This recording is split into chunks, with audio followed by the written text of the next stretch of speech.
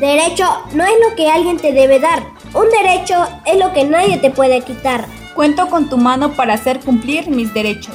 Kimberly, estás muy callada. ¿Cómo te fue en la escuela? Bien, mamá. Solo pensaba en un cartel que vi sobre los derechos de los niños. Papá, ¿y tú? ¿Sabes qué son y para qué sirven? Claro, hija. ¿Recuerdas que el otro día dijimos que los niños del mundo somos iguales y que no hay unos mejores que otros? Sí, me acuerdo. ¿Pero qué tiene que ver eso con los derechos de los niños? A los niños se nos reconocen ciertos derechos solo por el hecho de ser niños. Respetar los derechos propios y de los demás nos ayuda a convivir en armonía. Yo quiero conocerlos.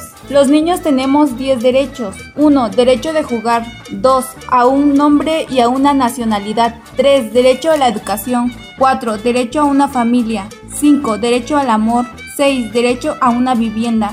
7. Derecho a la prioridad. 8. Derecho a no ser discriminado. 9. Derecho a la identidad. 10. Derecho a una vida libre de violencia. Esta producción fue realizada con el apoyo de Cultural Survival.